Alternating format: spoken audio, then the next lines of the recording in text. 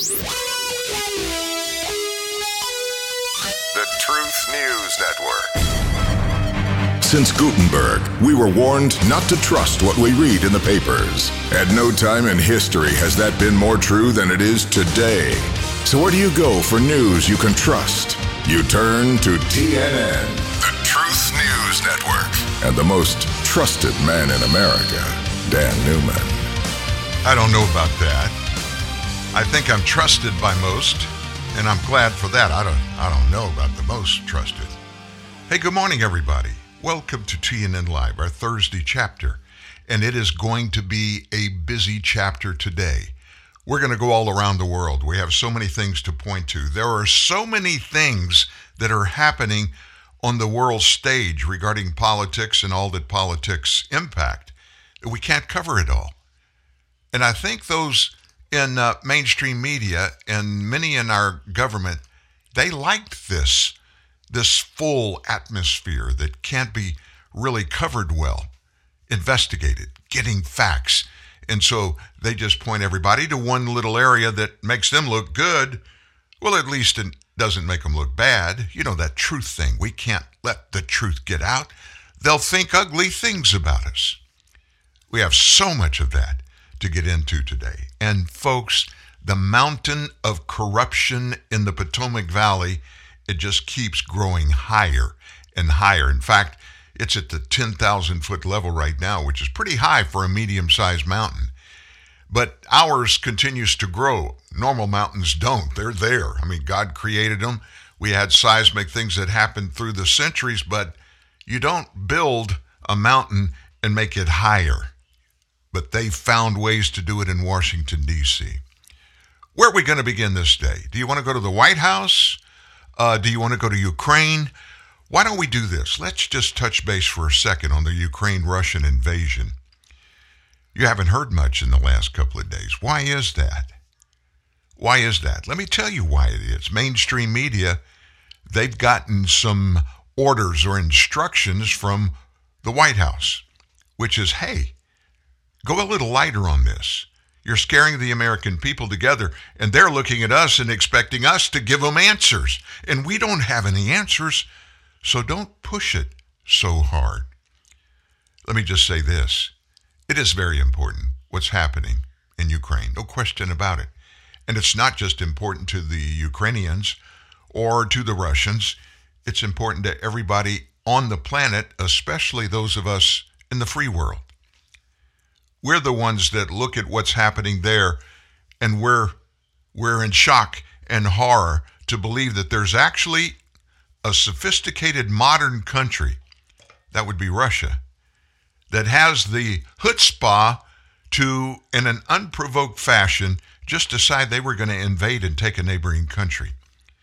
Those kind of things happened way back when Alexander the Great was destroying the Middle East and Asia. But not so much in the 21st century. Until now, one of the most powerful nuclear nations on the planet have decided to just go in and, using 100% thuggery, literal thuggery, destroy Ukraine. Why, oh why, would they want to do that if they really wanted to make Ukraine part of their own country? Because they're destroying it, every part, top to bottom, infrastructure, all of the buildings. Think about that. The hospitals, the schools, the apartment buildings, infrastructure like transportation, subways, buses, all those kinds of things. The Russians are destroying. And so we're one of the kings of the Western world. We always look out for the little guy, and we always save the little guy from the big bad guy. Where are we 40 plus days into this thing regarding helping our neighbors and our friends in Ukraine? Well, if you ask the White House, you get a quick answer.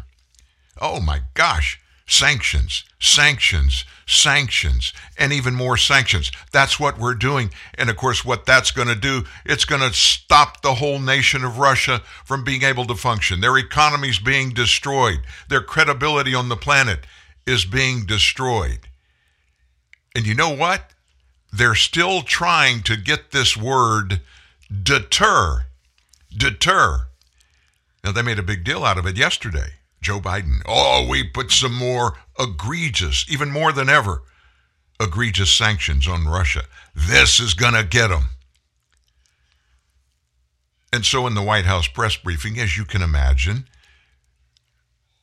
our soon-to-be ex-White House press leader, Jen Psaki, she tried to double and triple back on the deter thing. Why are we putting sanctions on them if they don't work?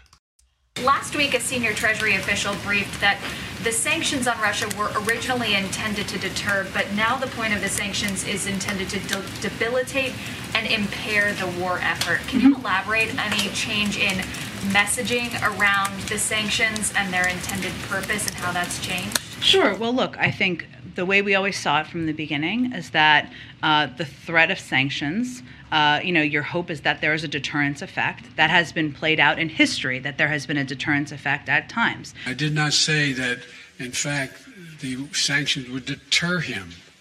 Sanctions never deter. You keep talking about that. Sanctions never deter.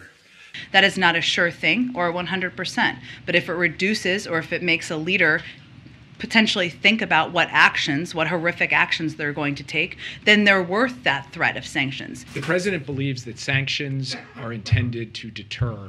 And in order for them to work to deter, they have to be set up in a way where if Putin moves, then the costs are imposed. But if you believe Putin has made up his mind, what leverage do you really have? Why not put those sanctions in place now? The purpose of the sanctions has always been and continues to be deterrence. The purpose of the sanctions, in the first instance, is to try to deter Russia from going to war.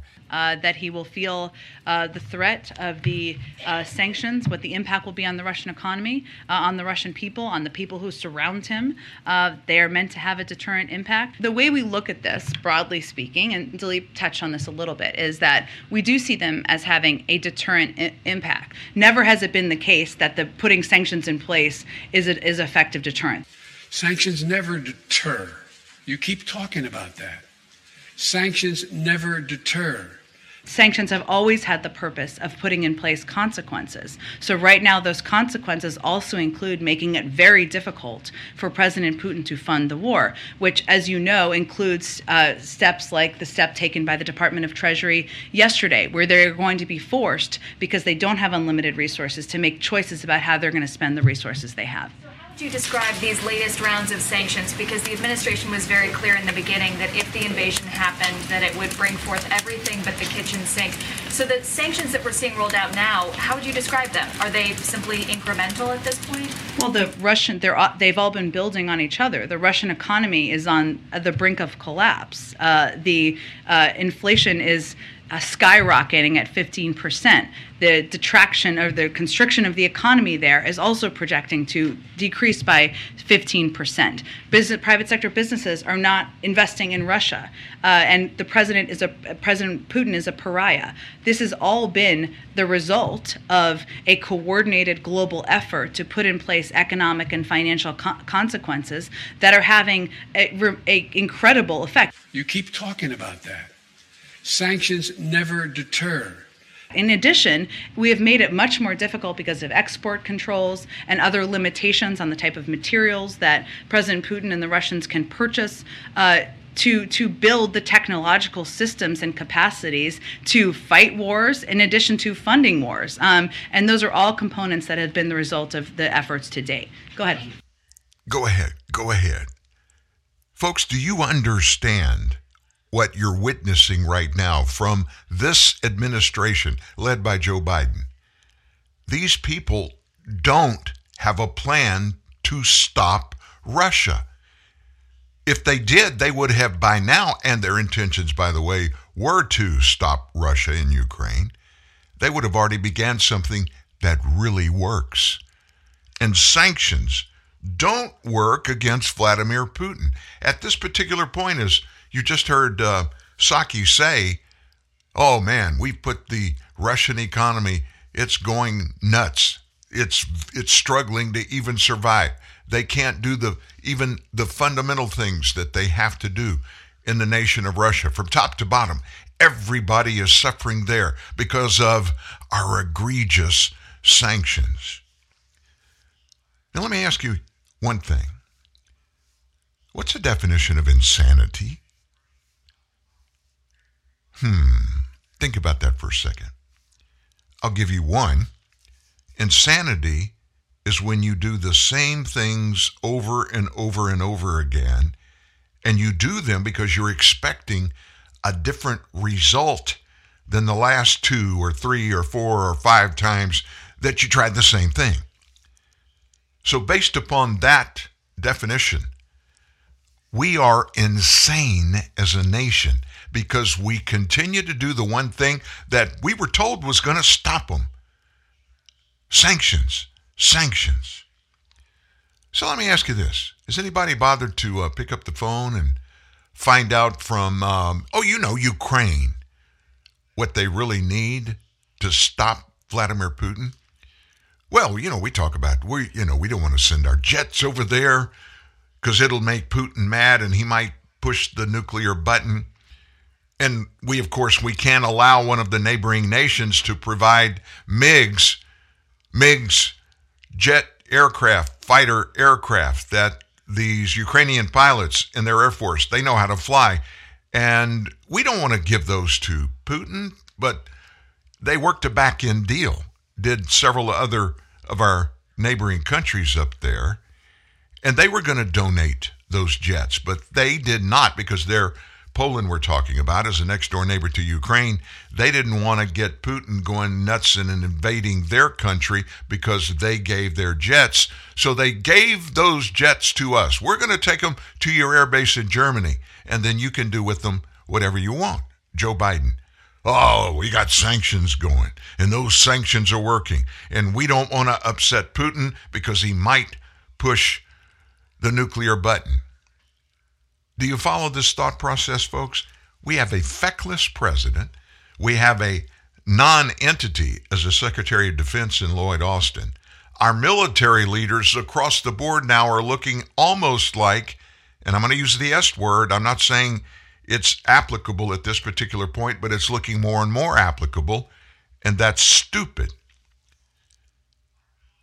So when you go to war and one of your friends is in the war, or maybe you don't even go to war, but one of your friends is really struggling against a foreign foe, and you promised, I'm going to help you out. I'm going to support you through this whole thing. And then the war starts, and your friend says, hey, I need help. Well, what do you need? And the friend that's in the war that's being devastated by an invader says, I need some weapons. You've got a lot of weapons that you're not using. Please, let me have those weapons. So what does a friend do? You give whatever that friend of yours needs to beat the foe. And so one of our friends, of course, it's Volodymyr Zelensky, the president of Ukraine. He's got a foreign minister who, first thing this morning, he looked to the West, 44 days into this thing, and a news reporter said, what do you need? What do you need?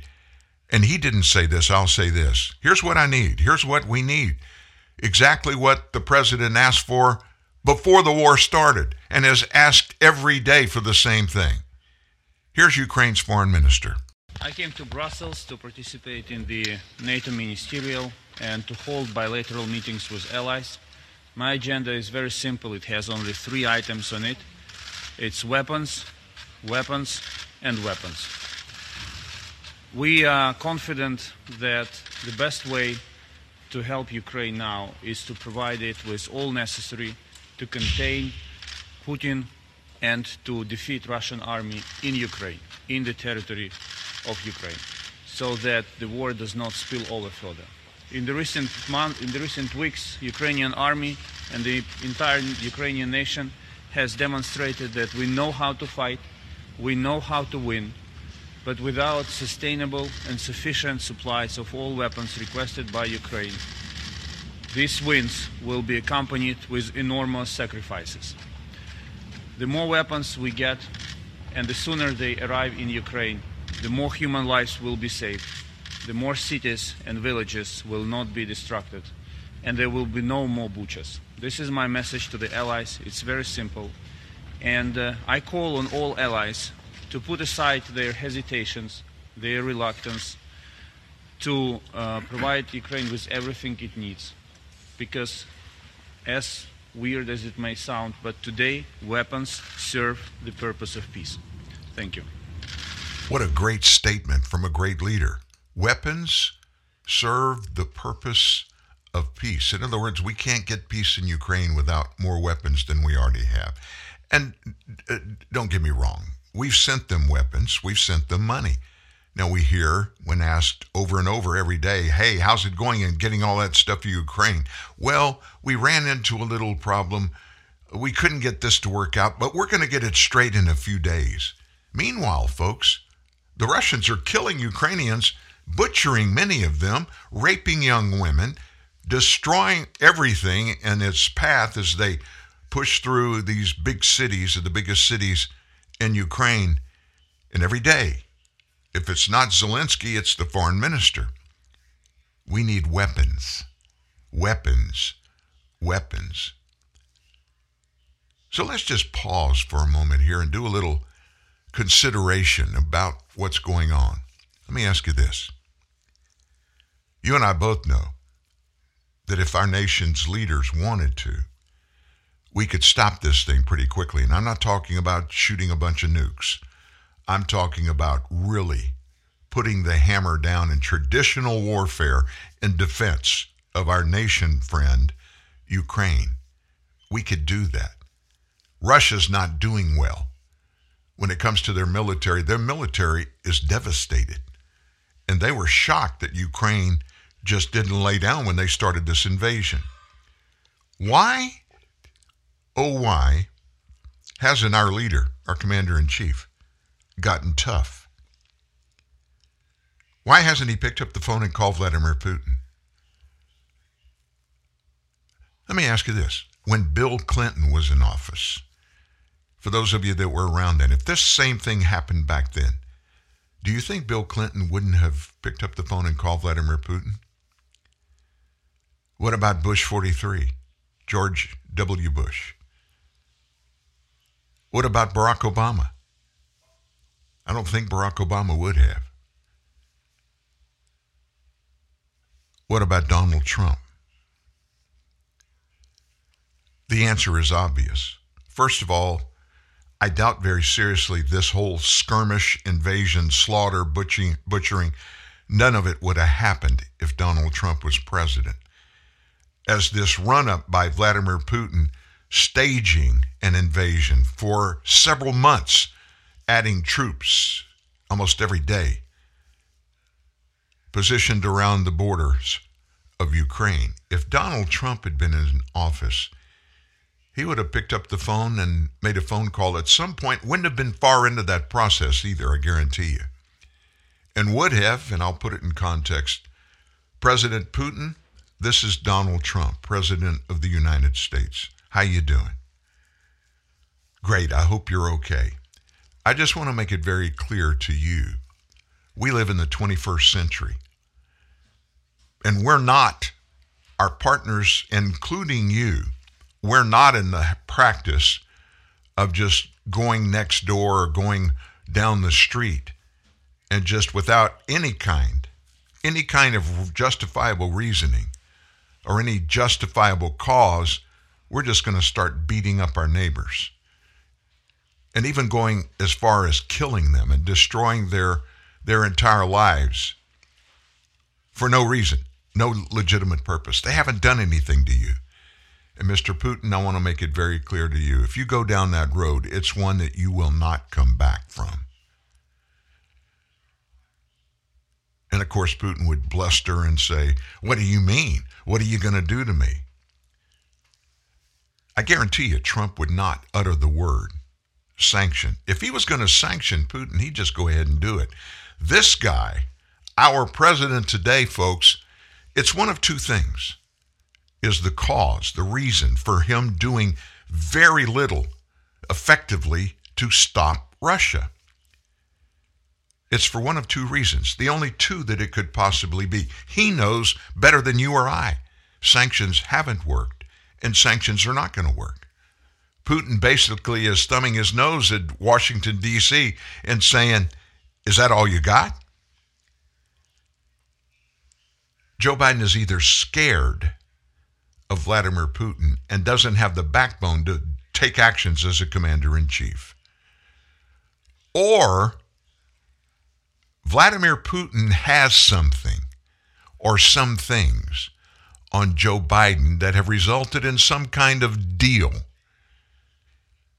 in which I can see this perfect scenario happening. Vladimir Putin wants to take Ukraine. A lot of reasons, we've talked about him here. He wants to take Ukraine. Word gets out. We know that several months ago, Vladimir Putin and our president had a conversation. At least that's the only one we heard about. I guarantee you in that conversation, this discussion about Ukraine in some form or fashion took place. And so if a sitting president of another country that wants to invade a free country that are allies of ours, and this president, in this case Vladimir Putin, has some damning information on our president, don't you think that would have been discussed? And don't you think, in the circumstances in which we find ourselves today, if a real president with real backbone that wasn't afraid of blackmail by someone on the other side would have stepped up and stopped this Holocaust in Ukraine? Is that why Joe Biden hadn't done it? And then there's another question to ask. What's the end game for Vladimir Putin? What's he wanting to get out of this? Yeah, we know he wants Ukraine. And again, I ask the question, if you want something and you desperately want it so much, you're willing to send your military in, and these men and women give their lives during this invasion. If you're willing to do that and you want it bad enough, aren't you going to kind of keep it in good condition if you want it that bad? Whatever is in it that you want so desperately, you don't want to go through there and just turn it into rubble and there be nothing left. There's some stuff going on here that we may think, we may kind of infer, this got to be this, or it's got to be that. But folks, if it quacks and waddles, it's a duck. There is something in this entire thing between Vladimir Putin and Joe Biden that is the seed of what's going on in Ukraine right now. Cause and effect. Everything that you see that happens in your life, doesn't matter what it is. There's a reason for it happening, and then there's the effect of what happens. Continue to pray for the people in Ukraine. Continue to pray for the guidance and the mentality of our foreign leaders. And not only the foreign leaders, but on the American leaders. Because at this particular point, folks, top to bottom almost, without exception, we are really weak. And those that are operating our nation at every level, in every area, it just looks pretty bad. We need prayer. We really do. What's ahead? We're going to dive into this latest Hunter Biden stuff. And there's new stuff. I told you yesterday, I told you the day before, as we finally now are getting into an environment where mainstream media are actually willing to finally step up and they won't say anything about it. They won't admit that for 2 years they wouldn't cover the Hunter Biden laptop story. But now they'll start talking about it and make it seem like they've been talking about it all along. We're going to dive into that. We've got some other big news that we're going to talk about. Even some craziness in mainstream media. It's going to be kind of shocking. We got a big show today, and we'd like to add you in anytime. Toll free, 1-866-37-TRUTH. 1-866-378-7884. It's movie season. We count down your favorite movie classics, including When Harry Met the Bathroom, Close Encounters of the Third Bathroom, A River Runs Through the bathroom. For someone suffering with sucrose intolerance, a favorite movie often ends in the bathroom. If you're experiencing chronic diarrhea, gas, stomach pain, and bloating, remember, sucrose intolerance, or CSID, can be diagnosed by your doctor with the aid of a sucrose breath test. Visit sucroseintolerance.com. Hey, Thirst, can I try out a few Coke summer sound effects on you? Yes. Cool. You okay with this? Yes. And this? Yes. And what about this? Yes. Ha! Gotcha there, Thirst. That wasn't sound effects. That was a Coke. I'm no longer thirsty. You're so out of here. Coca-Cola. Open happiness. You love chocolate. Chocolate. You love M&Ms. Oh, yes. But your tastes have grown up, and you're just not wild about super sweet milk chocolate, so you've been avoiding M&Ms. Yeah. Well, fear no more. Huh? M&M's Dark Chocolate to the rescue. My heroes. M&M's Dark Chocolate Candies. Available wherever fine candies are sold. Could switching to Geico really save you 15% or more on car insurance? Did the little piggy cry wee, wee, wee all the way home?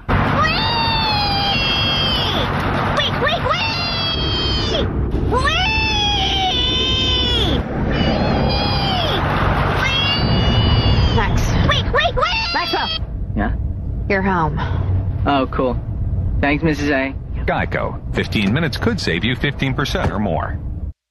Fake news, spin, anger, violence. How do you sort through the chaos? You tune in to TNN, the Truth News Network. TruthNewsNet.org. Before we move on, let me just say this. Regarding why Vladimir Putin is doing what he's doing, what his end game is, what his expectations are on the other side of this Ukrainian invasion. We dig into it in depth this morning in our story regarding what could be his potential end game, his reasons for it. We got a story there. You need to go check it out during the day today. www.truthnewsnet.org. It's on the top of the page there. And let me just say this. You may see over the past few weeks a little change in the look of the face of truthnewsnet.org. And that's just because we decided to freshen it up and give you some more easy access to the story of the day or stories of the day, plus looking back at some of the big ones recently. So you don't have to dig so hard. So check it out, and if you'd like to comment on the looks of it, feel free to do so. Drop me an email, dan@truthnewsnet.org. That's dan@truthnewsnet.org. About 3 weeks before the 2020 election, the New York Post published a bombshell, election-changing story about Joe Biden's son, Hunter, that if it's true, that would have derailed Joe Biden's claim to know nothing about his son's multi-million-dollar influence peddling, both in the U.S. and abroad. So the Post claimed Hunter Biden introduced his father, then Vice President Joe Biden, to a top executive at a Ukrainian energy firm, less than a year before the elder Biden pressured government officials in Ukraine to fire a prosecutor who was investigating the company. And that's according to some emails obtained by the Washington Post.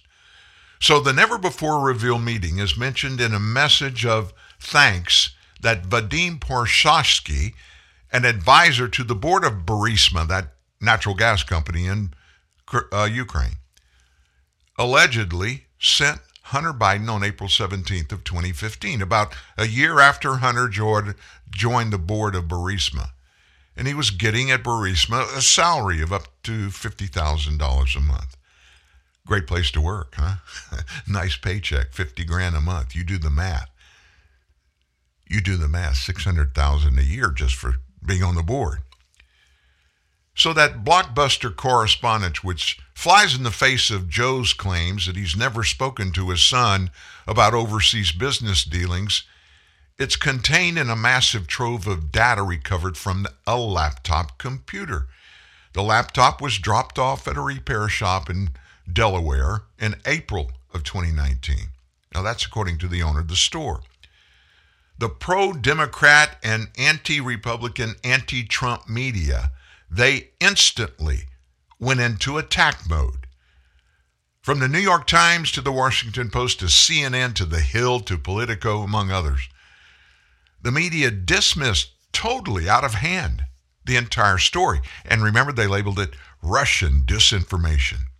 The Hill wrote this: more than 50 former intelligence officials said emails alleged to have been found on a laptop belonging to Hunter Biden show signs of a Russian disinformation operation.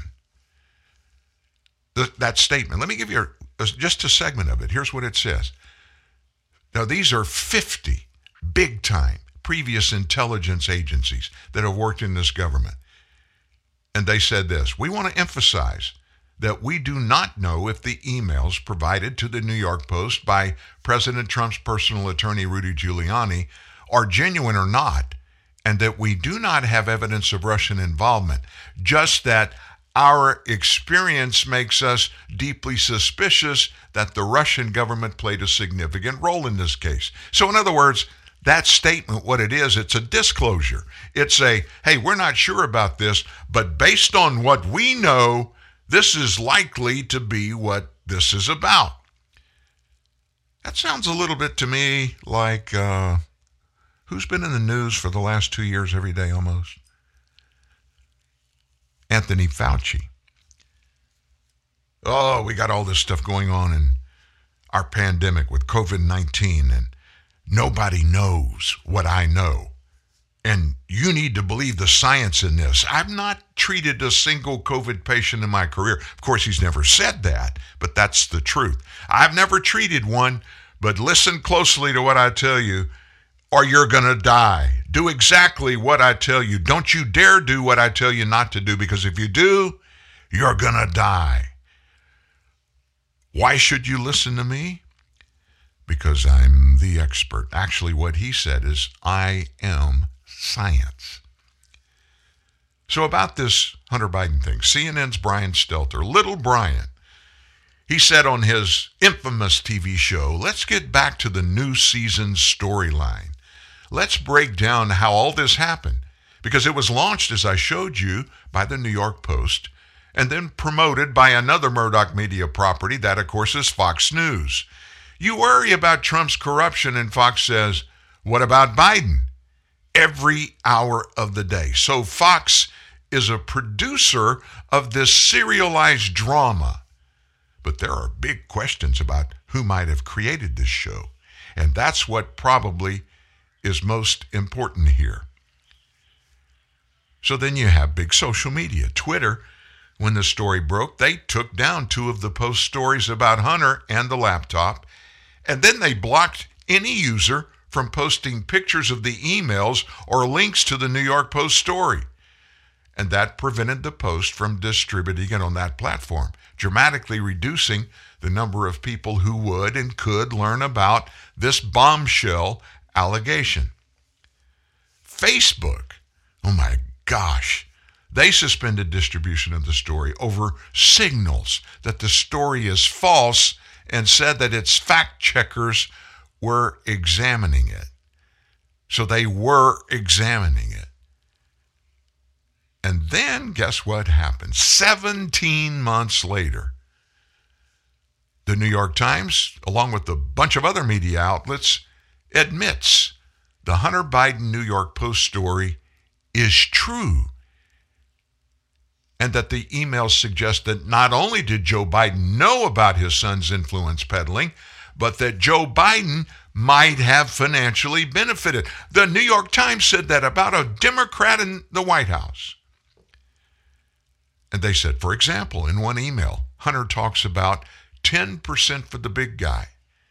The big guy refers to Father Joe.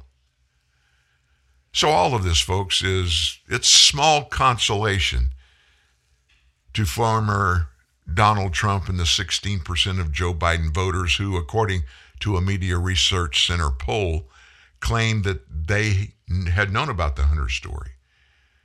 If they had, they wouldn't have voted for Joe. Worse, after the authentication of the laptop story, one of the 50 former intelligence officials who wrote the Russian disinformation letter now says, in essence, so what? Trump lost. John Cipher, who retired after 28 years with the CIA, he tweeted this, quote, I lost the election for Trump? Well then, I feel pretty good about my influence. So that's kind of a wrap-up of where we started and where we are today. We've got a factual, confirmed by intelligence agencies, a laptop full of contents, damning evidence about massive corruption at numerous levels by not only Hunter Biden, but the President of the United States, his brother, and others that seem to be hooked up in this. So you know who Senator Ron Johnson is. He's a Republican from Wisconsin. Yesterday, he just went nuts on the Biden family. I mean, he just came out, and he has personally been involved in a massive investigation into this entire thing about Hunter Biden.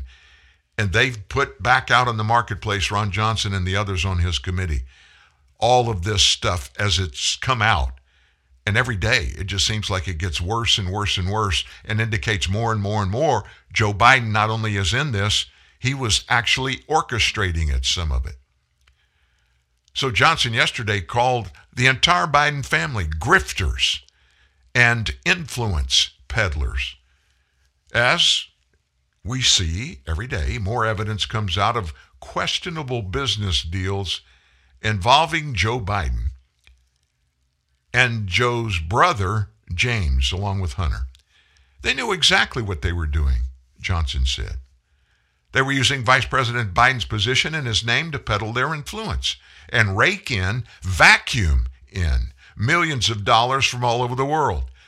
The Bidens are grifters. They're influence peddlers. They've made millions. They've compromised themselves, and they've compromised Americans' national security. Johnson spoke on the Senate floor Tuesday with Senator Chuck Grassley from Iowa behind him about their ongoing investigation into the Biden family's shady financial connections, including partners tied to communist China and Russian oligarchs. Johnson said the media performed a limited mea culpa after establishment outlets finally admitted that the Hunter Biden laptop story is real. Johnson said, I call it a modified limited hangout because the media provides a little bit of truth to try and get by the moment. Johnson in this investigation has used the Watergate era term modified limited hangout to describe the media's approach to the Biden family situation before. The phrase means to release a bare minimum of information. You have the corruption in their federal agencies and within the news media itself that really needs to be exposed. And people need to be aware of what's happening, he said. Now, let me put it in context. When the New York Times uncovered this last week, they started throwing evidence that backed up the stories that they published. And there's a bunch of stuff in it that looks really, really bad, really, really bad for Hunter, but not so much for Hunter, for other folks that are involved in it. And so he mentioned, Ron Johnson, what we just told you said yesterday. He mentioned he was kind of throwing shade at mainstream media because now, even though they've admitted, we just kind of hung back there, we didn't think it was credible, they try to double down on stupid, they still aren't digging into the details of that story. And so we're gonna let you listen to a little bit of the back and forth the last couple of days by these other mainstream media outlets and put all of what you're about to hear in context. And MSNBC is right in the big middle of all of this. Meantime, some media outlets are starting to wake up to Hunter Biden's scandals, but others, not so much. right now, you'll see a right-wing, outlet going nuts over Hunter Biden. Yeah. It's amplified completely out of the realm of what's real. So it's not that we didn't ask the questions. We didn't just go crazy blaring them as the lead story. Joe Concha joins us now. Joe, is that how you remember it? Oh, well, there's this thing called Google and the Internet Machine. You could go back and see the way MSNBC's morning show covered this. And no, they didn't cover it, but didn't make it the lead story. They torched this story. They dismissed this story in the most pious ways possible. It's on tape and everything. It's quite remarkable. And it's just the way things went, right? Carly, Todd, back in 2020, October, traditional media, broadcast, print, they participated in something called the sin of omission at that time. It's the most insidious omission, or at least bias, out there because of its invisible nature. You can't know about something when you don't read about it, when you don't see about it. And when the Hunter Biden story was covered, here's some of the headlines at the time. CNN, the anatomy of the New York Post, dubious Hunter Biden story. Washington Post, the truth behind the Hunter Biden non-scandal. New York Times, inside the White House, secret last-ditch effort to change the narrative and the election. Okay, that's how it was covered at that time, guys. And look, now this is pretty much, I think, anyway, and Tom Fitton, I think, hit it nicely. This is an exercise in CYA, as in cover your derriere. All right, this is a morning show. Let's keep it clean. Exactly, because if indictments are handed down, as Mr. Fitton is predicting here, then they want to give the impression that they did care about this story and they did cover it, except this is 17 months after they so piously dismissed it after the New York Post had reported it, and then our media outlets called it Russian disinformation. Looks like several flavors of stupid now, guys. Yeah, the make a spin is really, this isn't that important that we're going to make it the top story. And that is a view shared by many in the mainstream media, including somebody from your absolute favorite publication, The Atlantic. Listen. My problem with Hunter Biden's laptop is I think it's totally irrelevant. I mean, it's not whether it's disinformation or, I don't think the Hunter Biden's business relationships have anything to do with who should be president of the United States. Really? How is this not a top story? It literally involves potential corruption at the highest levels of our government, including being mixed in with the highest levels of other governments, specifically our enemies. As it pertains to Russia and China, right, Todd? And I think you're a Seinfeld guy. You remember the Bubble Boy episode? Sure. Well, this is the Bubble Girl episode, right? That's what the bubble looks like when you say that, well, I didn't really find this story to be relevant, and I still don't. I mean, that's all you need to know about, I believe that was Ann Applebaum who was speaking there. And look, in this case, again, if this was Donald Trump Jr. or Eric Trump, you think that writer from The Atlantic wouldn't be calling this the biggest story of our lifetimes? Of course she would. It's all based on the ideology of the son of the president that this story is impacting at this point. So you just got some samples, some examples of what the mainstream media is doing or not doing regarding coverage of the Hunter Biden scandal, as especially it pertains to his father, our president. Let me ask you this. When we started the show today, we talked about what reasoning did Vladimir Putin have to invade Ukraine? Okay, we've published a story today on our website that goes into those.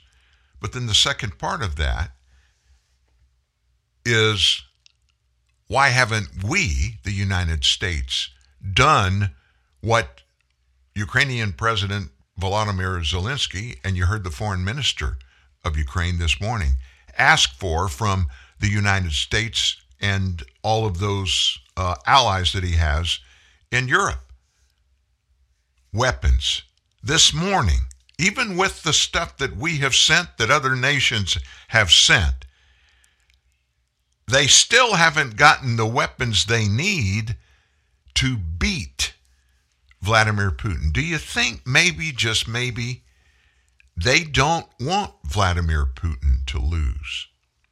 And it wouldn't matter if it was Ukraine or Mexico. If they don't want that nation to succeed, why would they then give weapons to make it possible for them to lose?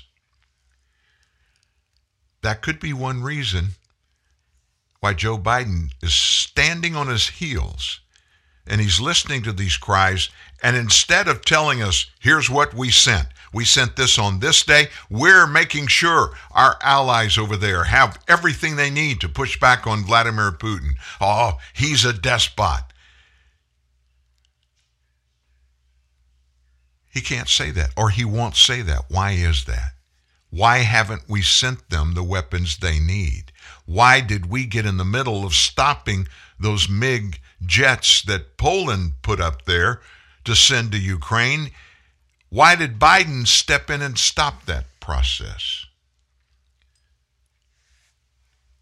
One answer is he doesn't want Vladimir Putin to lose.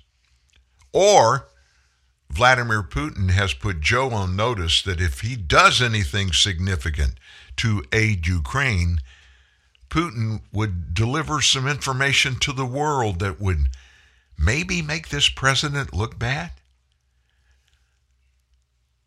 Now, if you flip the timetable on that, this was Donald Trump sitting in the White House, and he did stuff like this.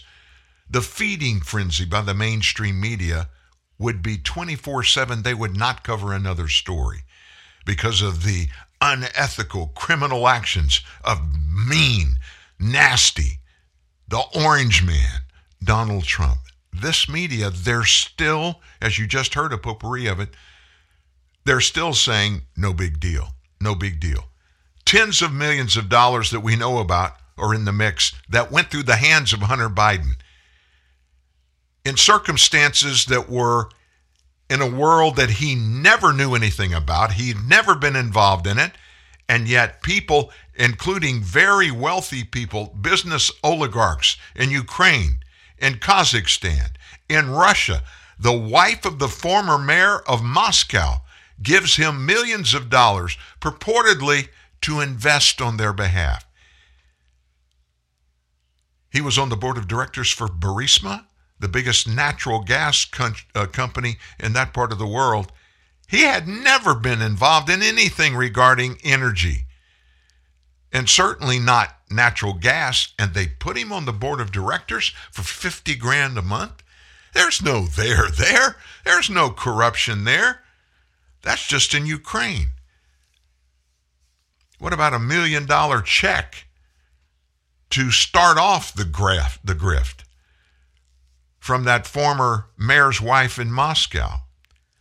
An oligarch in Kazakhstan gave him a bunch of money. And oh, by the way, the Communist Chinese government, they have a little piece of the biggest energy company in China. They just happened to agree to invest $1.5 billion, $1 billion with a B and a half, $1.5 billion in an investment company that Hunter Biden had a piece of. Hunter Biden had no clue, no knowledge, no expertise, no training, no history of doing anything in investments, and a major, massive energy company in China is going to give him $1.5 billion to invest for them. When it quacks and waddles,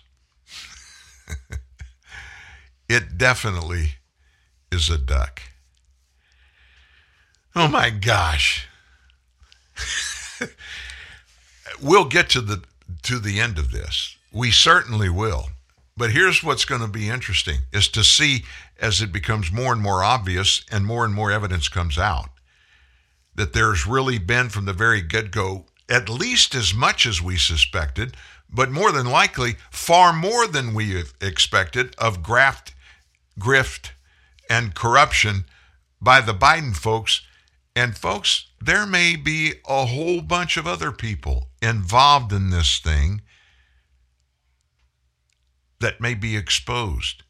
I can't think, if I'm a leader of a foreign country or any country, I can't think of a better way to defend my country and myself than to be able to put in place a series of events and circumstances that would give me the ability to blackmail the top guy and that other country to either get them to do something or to get them not to do something.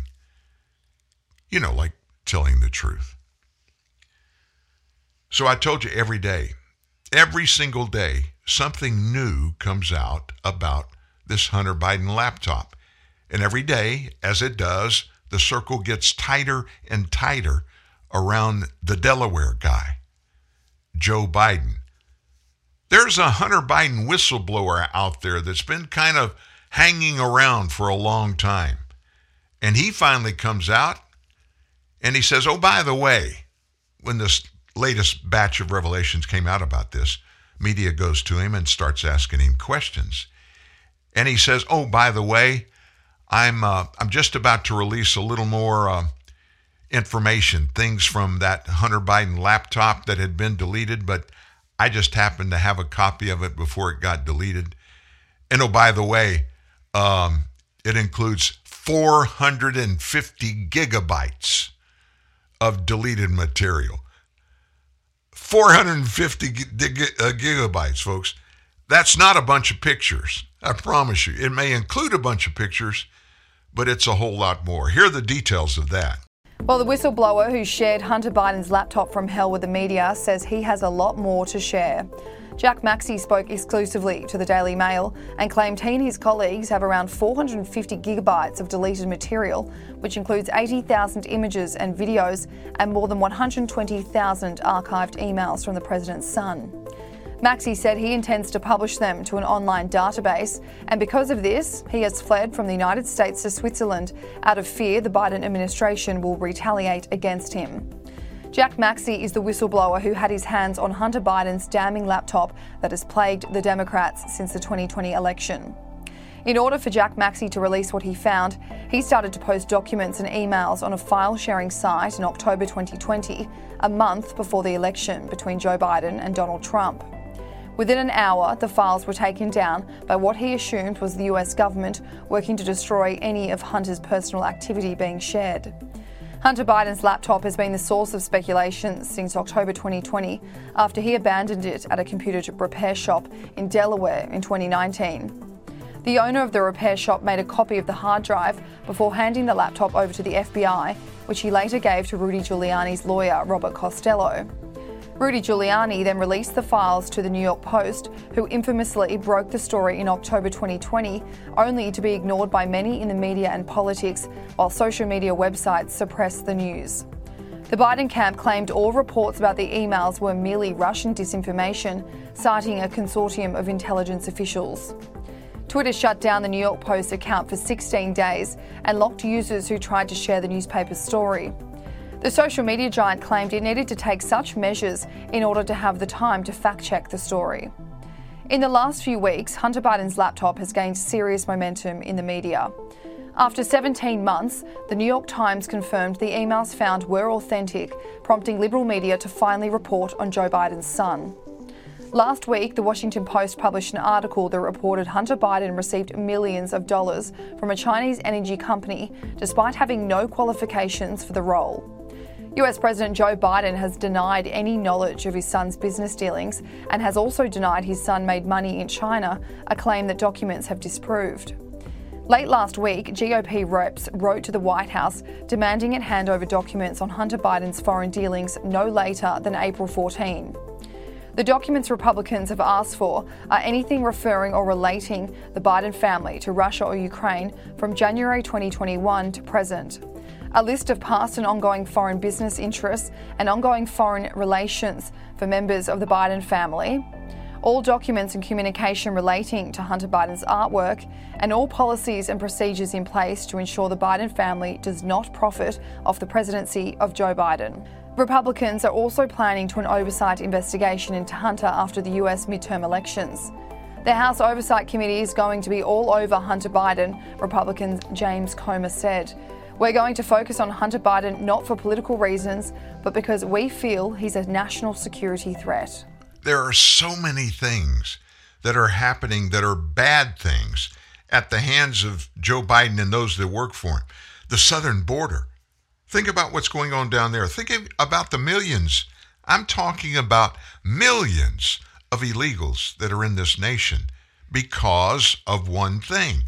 Joe Biden has refused to enforce federal immigration laws, which is a violation of the Constitution, and it's an impeachable offense. Not only him, Alejandro Mayorkas, the Secretary of Homeland Security, he's released a dossier. He didn't want to, but we kind of broke it along with several other news agencies yesterday, a very detailed plan of what they're going to do to maximize the effects of Title 42 being dropped. You know, that's the government entity, the document that was put out at the beginning of the pandemic to allow our federal government to immediately return to the nation of origin anybody that comes in because of COVID-19. Title 42, it's going to expire the end of May. Can you imagine the flood of immigrants that would come in then? So when you put all of these things together and you begin to look at it and you begin to pull it apart and just look at each individual part and analyze it and ask questions and get answers, where there's smoke, there's fire. There's a lot of smoke and there's a lot of fire. We're going to watch it every day. And you know this, every day we're going to give you the facts, the latest facts that we have. We'll analyze it, and sometimes we give our opinion here. And when we do, we make it very clear what's different from the news that we give you compared to the opinion that we give you on that kind of stuff. That's what truth is all about. Truth does not exist in a vacuum. It's all over. It's all over the world. It's out there every day. Though it becomes very, very difficult to find it, and every day it seems like it gets tougher and tougher. So talking about that, we're going to take a break. When we come back, we're going to visit about the most egregious, the nastiest, the most unprofessional, and the evilest member of mainstream media. And I'm going to give you some examples of exactly who this person is and what they do. Real truth, real news. TNN, the Truth News Network. Dear Daddy, dear Mom, I love you. I miss you. Every year, Snowball Express honors the children of fallen soldiers. Hi, everybody. I'm Tony Orlando. Join me in proudly supporting Snowball Express, a nonprofit that creates opportunities to help heal the children of our fallen heroes. We can never repay the sacrifice our soldiers have made, but we can honor them by giving back to their children. Donate now at snowballexpress.org. Northern Tool and Equipment. My girlfriend has given me a pet name. I'm afraid to ask. Snuggle Muffin. No, it isn't. And she uses it in public. Okay, so give your girlfriend a pet name she'll hate, like Thunder Chunky. I couldn't do that. I see. Too harsh for Snuggle Muffin. Okay. Drown her out with a 200-mile-per-hour cordless leaf blower. Got it. Here she comes. Hey, Snuggle Muffin. What are you doing, Snuggle? Snuggle. I am so out of here. Wait. Come back, Thunder Chunky. There's no problem a little horsepower can't solve. Northern Tool and Equipment. Telling the truth the mainstream media doesn't want you to hear. Dan Newman, TNN, the Truth News Network. Again, here's Dan. It's not about me. It's not. It's just about the fact that mainstream media is in the tank to maintain the current status quo. They don't want any kind of new type of government to take over. What kind of new type of government are you talking about, Dan? I'm talking about one that does the legal things, that spurns and doesn't get involved in illegalities, and kind of sticks to the oaths of office that they make, you know, to protect and defend the Constitution of the United States. That all looks nothing like the administration in power now.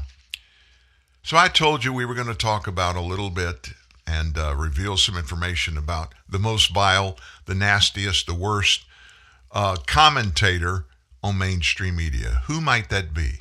Joy Reid. Joy Reid. Now, you, like me, probably don't see Joy Reid very much, but it's because she's on MSNBC and she's a host on a nighttime show. And she just goes nuts and she's nasty. Oh my gosh. She doesn't hesitate to call people names, to scream and holler at people, deride anybody and everybody who disagrees with her. She outdid herself in the vicious category on Twitter when she compared Republican voters to Al-Qaeda. You know, Al-Qaeda, the terrorists who killed thousands of Americans on 9/11. And then she went on to call GOP the party of pro-rape while slamming white Christians.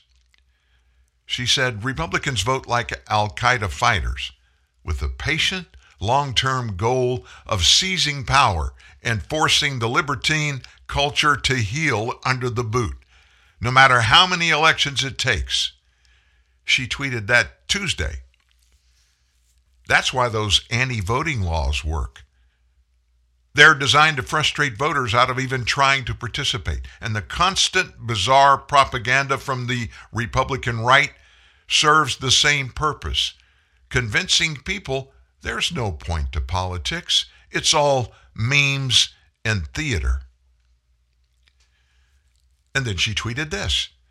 Democrats are in super minorities in these state legislatures where this stuff is passing precisely because their younger, multiracial base largely sits out midterm and state elections, while Republicans, who are overwhelmingly white, rural, and far-right Christian votes every time.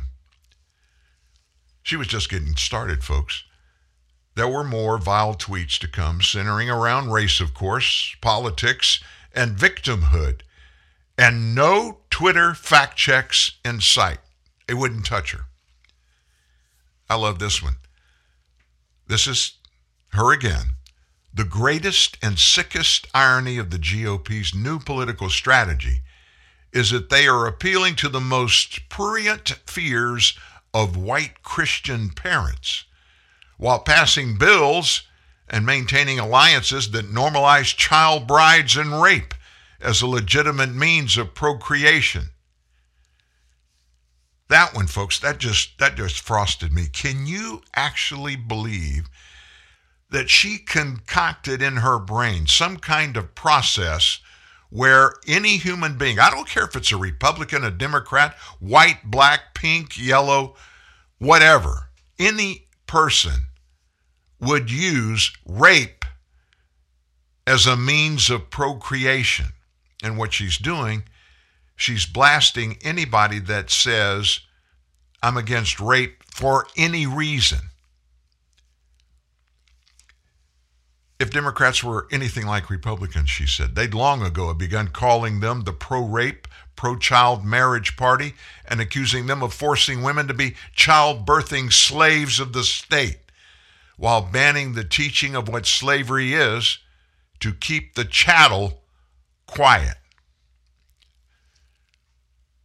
I genuinely fear that before long, America will look at a lot more like Russia or Hungary or even Afghanistan than any one of y'all can imagine. Why? Because Republicans are aggressive in their pursuit of social and political control, while just about everyone else is pretty disengaged.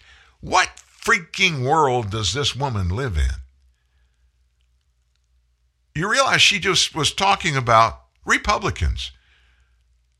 In case you didn't hear it, Republicans are aggressive in their pursuit of social and political control, while just about everyone else is pretty disengaged, like anybody that's not a Republican is disengaged.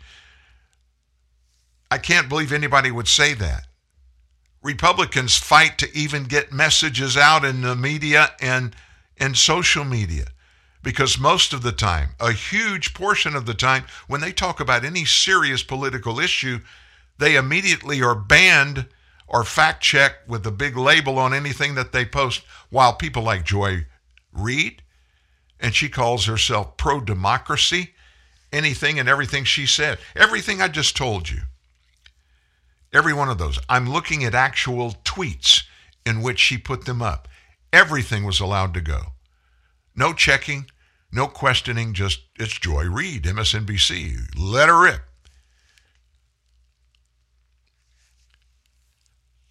This latest stuff surfaced after she declared earlier this week that any Republicans who vote against Supreme Court nominee Ketanji Brown Jackson are on the Dixiecrat side of history. And that former Donald Trump, former president, would have been prosecuted by now if he was a Democrat. I haven't seen any president recently get prosecuted by Congress, a Democrat. Have you? I haven't seen that happen. Have we seen a Republican? Well, a couple of times. Yeah, Donald Trump, a Republican. She also claimed earlier Ukraine is seeing global support because it's a country full of white Christians. Let's face it. The world, she said, is paying attention because this is happening in Europe. If this was happening anywhere else, would we be seeing the same outpour of support and compassion? We don't need to ask ourselves if our response would be the same if Russia unleashed their horror on a country that wasn't white and was largely Christian.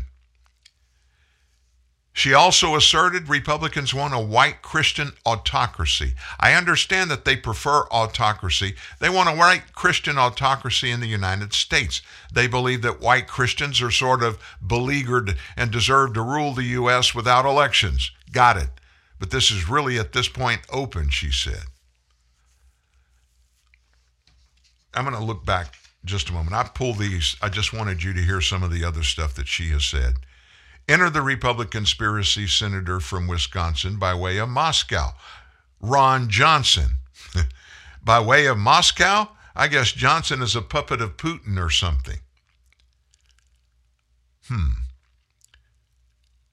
She was opining on the decision by Texas Governor Greg Abbott to open the state and end the statewide mask mandate with the chyron, Texas to end all COVID precautions.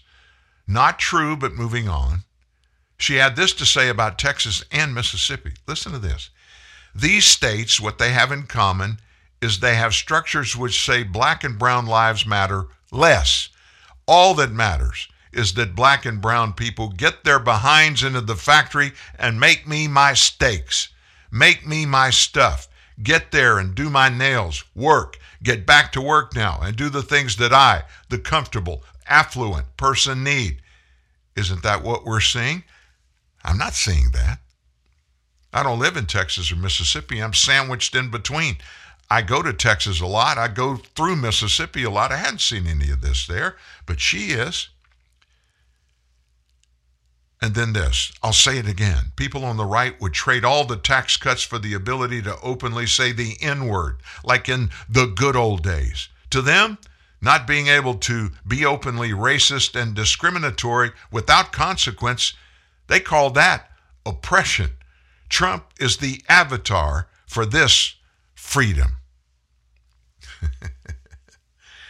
Currently, most K through 12 students already learn a kind of Confederate race theory, whereby the Daughters of the Confederacy long ago imposed a version of history wherein slavery was not so bad and had nothing to do with the Civil War, and lynchings and violence never happened. I don't know anything about the Daughters of the Confederacy. I know they're out there. By the way, I wonder if she understands that the Ku Klux Klan was invented and operated and full of Southern Democrats. She claims that the GOP is a pro-rape and pro-child marriage party. She also said that the Republican Party wants to force women to be childbirthing slaves of the state. She said that Republicans want to ban the teaching of what slavery is. No question in my mind, she is the vilest, the most evil of anybody that has a television camera and a microphone in front of them. And that just frosts me. I don't see how any legitimate national network, and I probably just explained it when I said any legitimate. MSNBC is far from being legitimate. It's owned by a company that has lots and lots and lots of money to spend to blow, and their stockholders apparently are okay with them doing that, hiring people like Joy Reid. Let's move along. Oh, by the way, Joy Reid, Jen Psaki, story we're about to do. Jen Psaki's about to go join Joy Reid at that big, famous company, MSNBC. Well, yesterday, she kind of stepped on it, she being Jen Psaki. Americans are pretty mad at reports that are coming out that the Biden administration is doling out our taxpayer-funded cell phones. They're giving taxpayer-funded cell phones to illegal immigrants that they're releasing across the nation. And of course, what they say, hey, rest assured, it's happening, and it's a strategy that's kind of working. Jen essentially confirmed those migrants caught at the U.S. border that are trying to get in the country are being gifted smartphones free of charge by the Department of Homeland Security. Why? Well, during yesterday's press briefing, I could play it here, but you get tired of hearing Psaki, so we won't do it. I'll just tell you, she touted the cell phone plans as one of three strategies. I didn't know they had one. But they have three, she said, to track illegal immigrants, all while Americans struggle to fill their gas tanks and afford groceries. Our team in Texas is saying that you guys are starting to give smartphones to border crossers, and you're hoping they'll use the phones to check in to be tracked. Now, that's Peter Doocy. He's speaking to Jen Psaki in yesterday's press briefing. Which part of that is supposed to deter people from crossing illegally into the U.S.?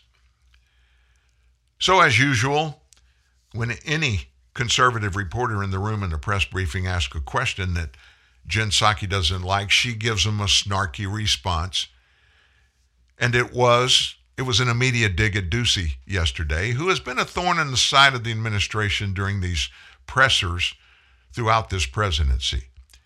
Psaki said this, well, I think you of all people, since you've asked me a range of questions on this topic over time, would recognize that we need to take steps to ensure that we know where individuals are and we can track and we can check in with them, she said.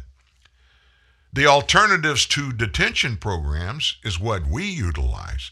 It has three unique forms of technology to monitor participants enrolled in the program.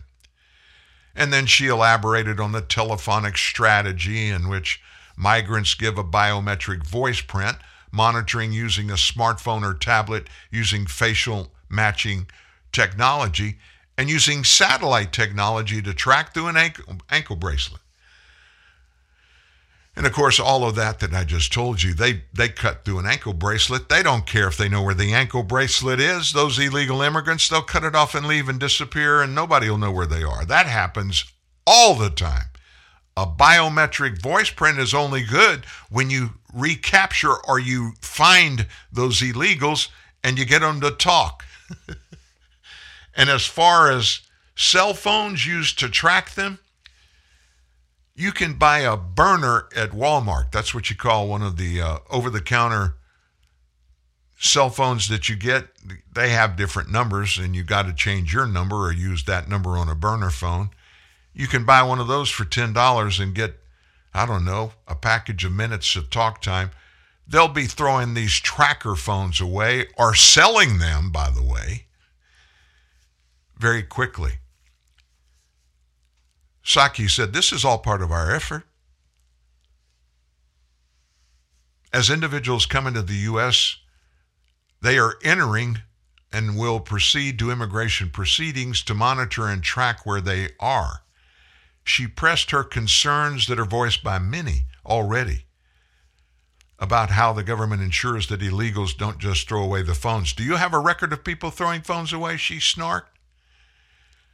I'm just asking if that's a concern. Our concern is ensuring that individuals who irregularly migrate to the United States, that they go through our process of, of course, being monitored, but also participating in hearings to determine whether or not they will be able to stay. 70% of them never show up to hearings. 70%. So I wonder if they were monitoring those 70%. You and I both know they weren't. This is just another way to open the borders and let any and all illegals come into the United States. It's just all part of the same thing. I guess you heard yesterday, President Biden released his tax returns. Wow, that's quick, isn't it? Well, it was quick, but there are some problems about his tax returns. Given the recent bombshells, all the shady dealings that are alleged by President Joe Biden and his youngest son, Hunter, a couple of legal experts are now calling for Mr. Biden to release his and his wife's corporate tax returns, the entire corporate tax returns. In an email to the New York Post, Jonathan Turley, a law professor, I've got a lot of respect for him. And by the way, he's a Democrat. He is of George Washington University. He argued that though there is no evidence of wrongdoing on the presidential couple's part, this scandal surrounding Hunter has reached the point where the White House needs to err on the side of transparency, like give us your entire tax return, not just the front 2 pages. Biden's past denials of any knowledge or any involvement with Hunter's business dealings now stands contradicted not only by witnesses and emails, but also by Hunter himself. Full disclosure and transparency would seem at a minimum warranted given the growing controversy. A growing controversy that even the biased establishment press has finally been forced to report on. University of Minnesota law professor Richard Painter is a former member of George W. Bush's administration. He came up with this. He told the Post that without access to the pair's corporate returns, you don't know where the money's coming from. This is exactly why it's better to disclose than every card is face up on the table.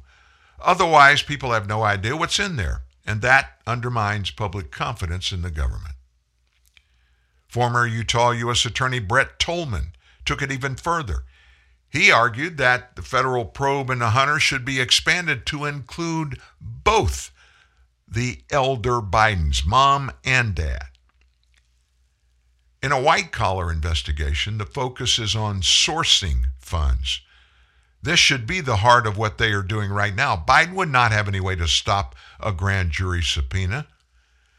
While it's typical for presidential candidates and presidents to release their personal income tax returns, rarely are they asked also to release their corporate returns. In the Biden's case, their returns would concern Celtic Capri Corporation and Gia Kappa Corporation. Those are 2 sub-S corporations that they created to funnel and continue to funnel much of their personal income through. And it's legal. But because it's 2 companies, FEC requirements don't require that the company's tax returns be released. In 2017-2018, for example, Joe and Bill, they routed $13 million through these 2 corporations.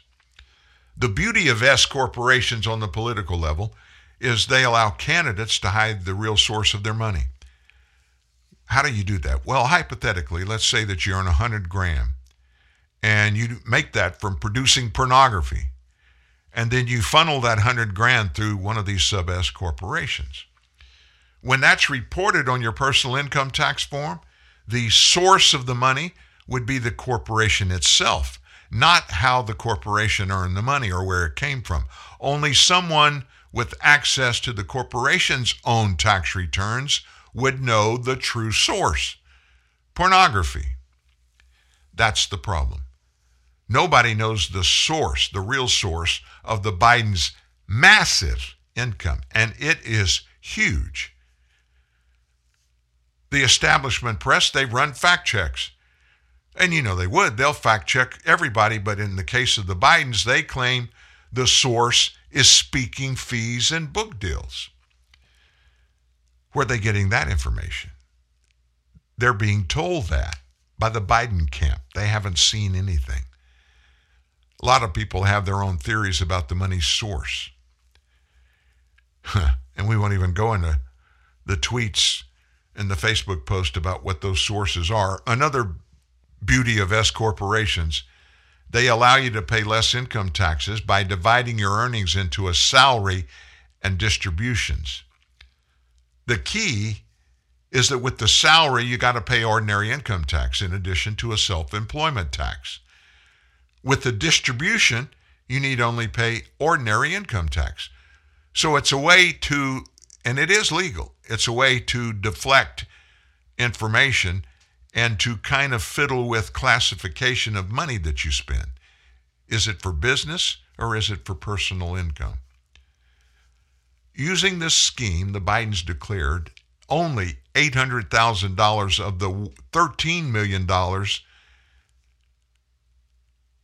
Folks, not even the president and First Lady candidates, they had $13 million as income. This allowed them to save $500,000 in taxes. The report triggered widespread anger and calls for an IRS audit. I don't know if that's happened. I don't know if it should happen. Part of the anger stemmed from the president's habit of slamming other wealthy people. He does it every day. Folks, he had $13 million come directly to him, but he deposited it in a sub-S corporations account. Basically, what's that doing? It's cleaning up the money. It's laundering the money. And I can't say anything was wrongdoing there, but it certainly appears they got a lot of money, and we're not sure of the sources. It's hard for anybody, I don't care who you are, to legitimately make $13 million in a year. Just saying. So we've got this horrible illegal immigration problem at the southern border. And please understand, it starts at the southern border, but it impacts every one of the 50 states because these illegals by this administration are being transported all over the country. And we don't know where they are, how many they are. We don't have their addresses. And believe me, they're not hooked up to monitors, ankle bracelets, and they threw away their cell phones. I'm just saying. There are a bunch of them out there.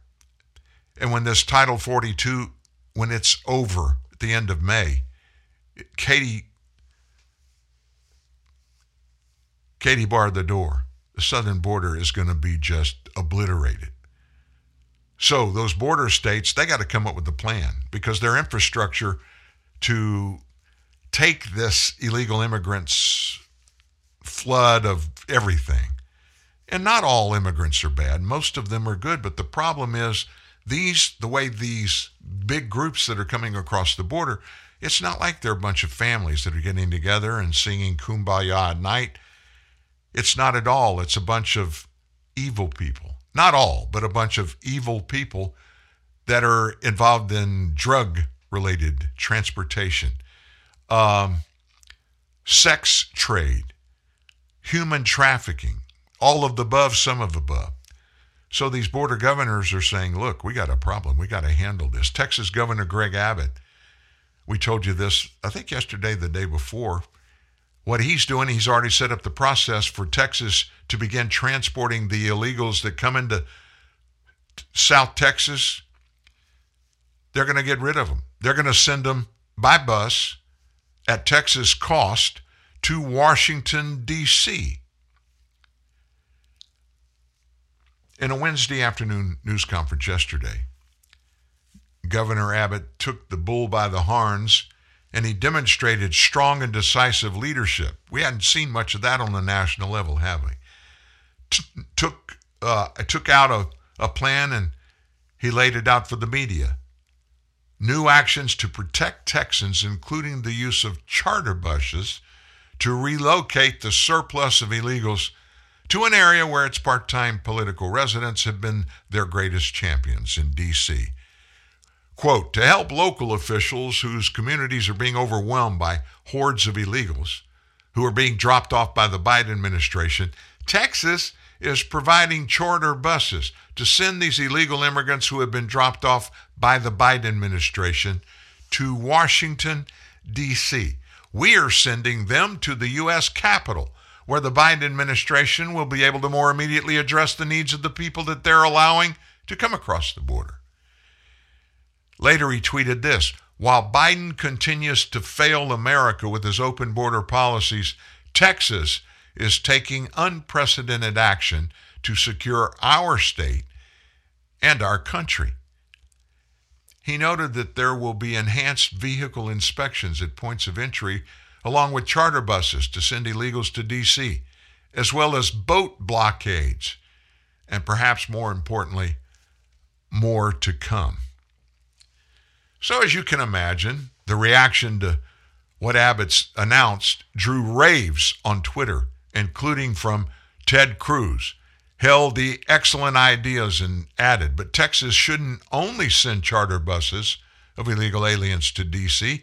I filed federal legislation to also send them to, and listen to what his legislation, where he said they should go. Martha's Vineyard in Massachusetts, Palo Alto, California, Rehoboth Beach, Delaware, which is the location of Biden's beach retreat. Republican congressional candidate Irene Armendariz Jackson, who hopes to flip the quirky former Democrat Representative Beto O'Rourke's old seat this year, she chimed in with her own idea. Send the buses to the Democrats' Congress members' houses, starting with at Speaker Pelosi, she tweeted. I mean, say what you want. This administration, Joe Biden, all of the people that work under him and his cabinet and all of the agencies, they all swore an oath to defend the Constitution and to abide by the Constitution. They all did that, every one of them, in line. They've just turned their backs on their commitment. They have. What are you supposed to do if you get into a relationship in business or maybe socially, but you're involved in an entity that does specific things for which you joined it? Kind of like a volunteer, maybe the Boy Scouts, the Girl Scouts, or some social group. And when you get in, you find out that they're doing stuff that you just don't agree with, and you think it's wrong. What do? Well, you typically make yourself known. You go to a leader or several leaders and say, look, here's how I feel about this, and see what kind of response you get. And in the case when you get no response at all, you should leave. If what they're doing or promoting goes against your ethics, your morals, and the way you feel about things like the law, turn tail and walk away. None of them are doing that, or we would have heard about it. So they're all in cahoots about willingly suborning the everyday breaking of federal immigration laws, which in doing it are felonies. How do you justify that? How do you clean that up? There's no way to do it, folks. You're just suborning criminality. That's all it is. And so down in the Southeast, Florida took a page from Governor Abbott. Yesterday, Ron DeSantis, the governor, he vowed to scoop up any illegal who the Biden administration dumps in their state and drop them off at Democrats' doorsteps and said. DeSantis said if Joe Biden is dumping people, which he's dumped people, they fly them in at 2 a.m. They haven't done it lately, but they did it many months ago. We now have money where we can reroute them to sanctuary states like Delaware. We're going to do that to make sure we're keeping our people safe here. People laughed when they heard it because Delaware happens to be the home state of the very man, Joe Biden, who is responsible for illegals being funded. They're funneling them in large into Florida. And this is not the first time DeSantis has made this threat. It's not clear whether he's ever actually followed up on it, though. One of the points of leadership, especially when you're in political leadership, when something needs to be done, you don't wait. That's part of what the problem is in our Ukraine-Russia thing. Joe Biden, he knew long before this invasion started. Vladimir Putin started collecting troops and equipment and setting it on the borders with Ukraine for several months before this all started. He had 150,000 Russian soldiers stationed on the border. So they knew. Biden knew. He talked to Zelensky. He talked to people in NATO, allies in NATO, even though Ukraine's not a member of NATO. They could have really done something preemptively, and they didn't. Why not? Can't tell you, but that's not a sign of good leadership. Now, we're talking just a minute about Texas. There's some big news coming in Texas. A significant number of Hispanic women, they are getting involved in the politics of Texas, and they're getting involved in the Texas Republican Party as congressional candidates in the midterms coming up, creating a potential nightmare for Democrats. 4 Hispanic women have already won their respective GOP primaries. 4. 2 others made it to a runoff that's going to happen in May. 3 of them have the potential to become the first Hispanic women and the first Republicans to represent South Texas in Congress. You would think that everybody in the media would be just excited about this. Look, diversity in Congress. We got to have it. Look what's going on in Texas. These Hispanic women have pushed through. We know how vile Republicans are in the state of Texas. They don't give a rip about Hispanic people. We're Democrats, we do. But this is finally a sign that we may be wrong, that the Republican Party in Texas is coming around. The Texas voters are coming around. No. They hadn't said a thing about it. And they will not support, I know that's a shock to you, they're not going to support these women running for Congress there as Republicans. So some of these candidates and Texas Republican Party officials said the development is a result of the demographic realizing their values align not with the Democrat Party, but the Republican Party. Not just are you talking about gender, you're also talking about all 3 of them are Hispanic. All 3 of them are from the community, so they have a good pulse of what really is going on there. One of them said she had never liked identity politics, but acknowledged it was remarkable to see the domino effect of conservative women entering the political arena. I'm not shocked that they're Hispanic, but I guess when you sit down and you really think about it, my gosh, they're all female. They're all Hispanic. It's really because America's been put last. People are seeing that and saying, hell no, we need to do something about this. Remember this, Biden severely underperformed with Hispanics, not just in Texas, but across the nation in 2020. And the GOP has stepped up its efforts to capitalize on their gains. The Wall Street Journal released a poll in December that found Hispanic voters are now evenly split between both parties. The chair of the Starr County Republican Party, Claudia Alcazar, attributed the rise of Hispanic women in the GOP to a new generation that is coming out of the closet as conservative and feels empowered to speak out. We're the mothers, this group said. We're the ones who raise our children, and we're not happy with all this stuff that's going on through critical race theory, and all that stuff just doesn't align with our views as Christian women. So yeah, we're getting more involved. Absolutely. How about that? For those of you that are just joining us, maybe you're new to the show. We see sources and places on the planet, especially around the United States, that we did not know previously. We had people that were listening in. Let me just say this to you. You may not know this, but this show, even though it's live every Monday through Friday from 9 to 11 a.m. Central Time, if you miss a show or miss part of a show, you can always go back and grab them. 5 minutes after the show is over, this show in its entirety appears on several outlets that do podcasts. The name of our show is TNN Live. If you go to Apple Podcast, Spotify Podcast, iHeart Podcast, TuneIn Podcast, Google Podcast, Stitcher, and even Facebook, the show goes live 5-10 minutes after we finish up here, even on my Facebook page. On all of those places, you can just go to their main podcast page, and in the search bar, enter TNN Live. It'll take you right to an index of all of our shows, and they always put the latest show up top. Don't miss anything. Come back whenever. Every day we're involved in things. I mean, this is 2 hours, and we analyze lots of truth here, and we reveal and explain the reasons for a lot of bad things that are being disreported on.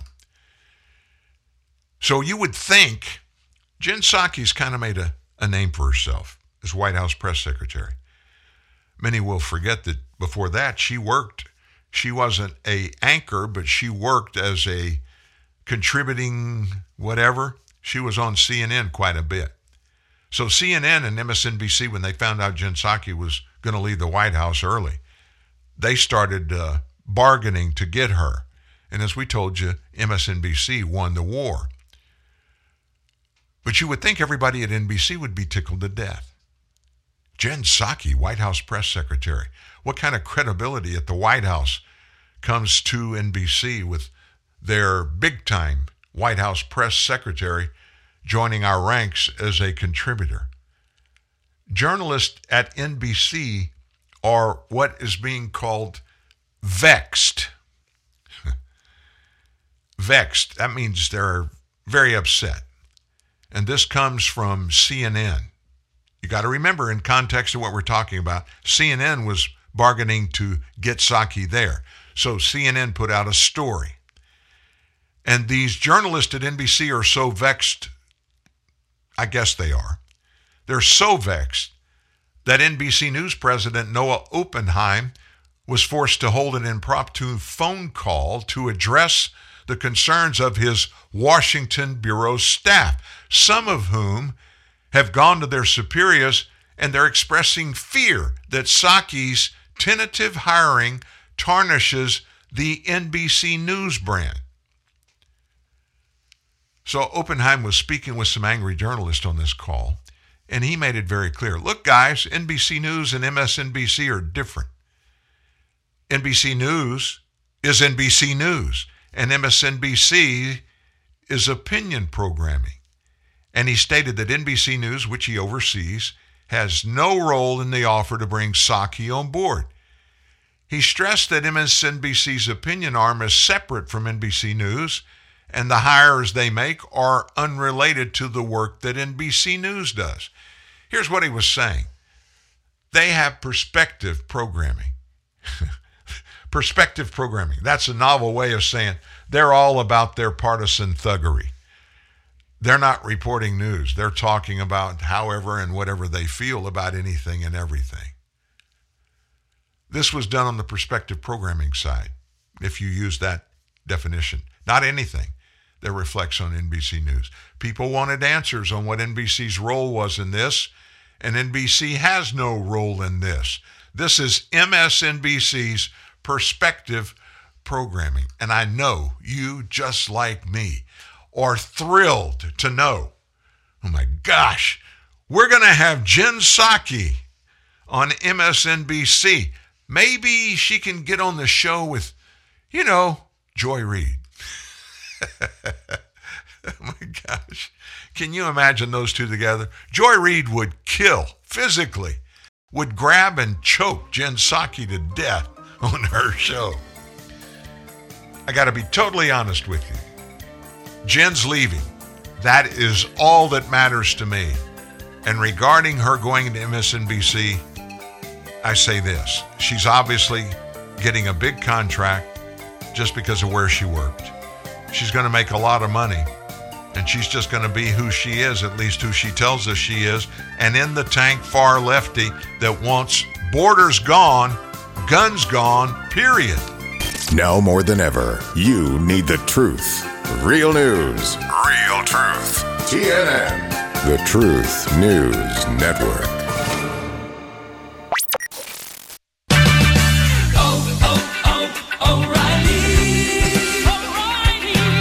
We may not be able to lower the cost of gas, but we can do something about how many miles you will drive per gallon. Stop by your local O'Reilly Auto Parts store today and let us help you increase the performance of your car or truck. Simple things like replacing your air filter, changing worn-out spark plugs, and using fuel injector cleaner can add up to better fuel economy and big savings. There's an O'Reilly Auto Parts store close to you that has the name brands, low prices, and people who can help. Restore lost fuel economy and eliminate rough idle with Lucas Fuel Injector Cleaner. Right now at O'Reilly Auto Parts, buy 2 and get 1 free. Lucas Fuel Injector Cleaner quickly cleans clogged injectors to increase fuel efficiency and help your vehicle run smooth. Lucas Fuel Injector Cleaner, buy 2, get 1 free at O'Reilly Auto Parts. Better parts, better prices every day. Limits apply. See store for details. O'Reilly. Auto Parts.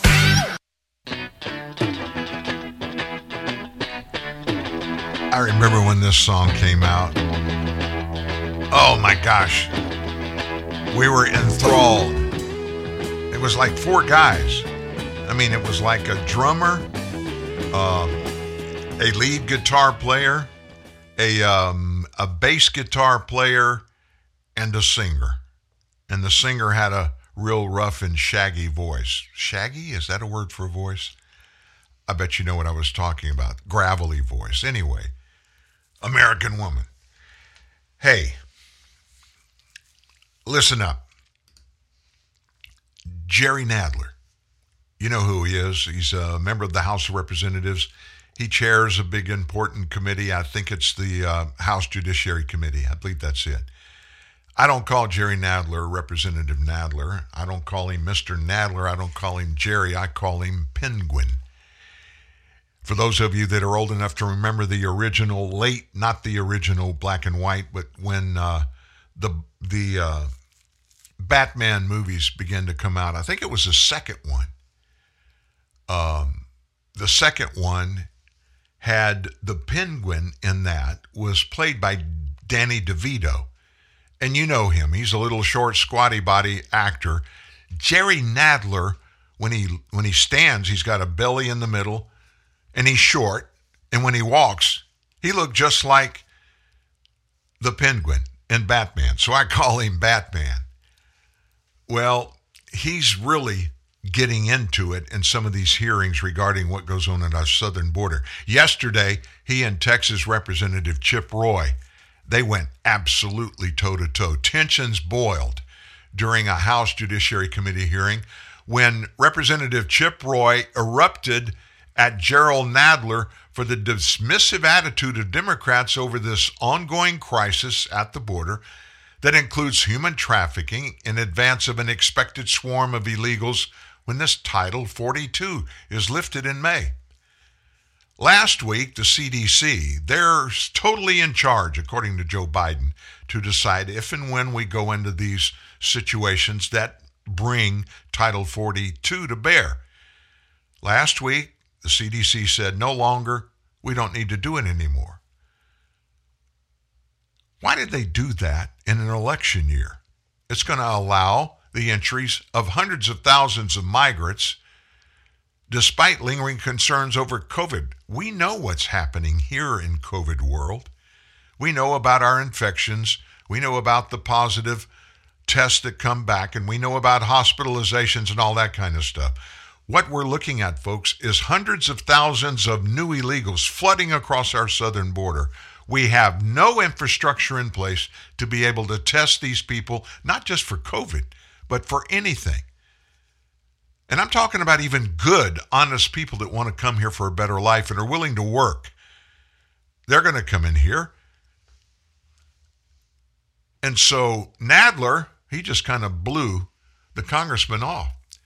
Sparks flew after Nadler scoffed over Roy's mention of helpless little girls being raped in stash houses and drug cartels raking in millions of dollars, and that sent Chip Roy into an angry rant at the disgusting indifference of Democrats who, with just a few exceptions, have expressed no regard for the disastrous consequences of the Biden administration's open border stance and this looming invasion next month. My colleague from Texas mocked the focus by some of my colleagues on the need to have Title 42, as if it's not causing rampant flow across our border. Little girls put in stash houses getting raped, cartels making hundreds of millions of dollars, and then the chairman scoffs? Roy said, turning his chair and gesturing at Nadler. The chairman scoffs when I say little girls getting raped in the stash house. Has the chairman been to the border of Texas?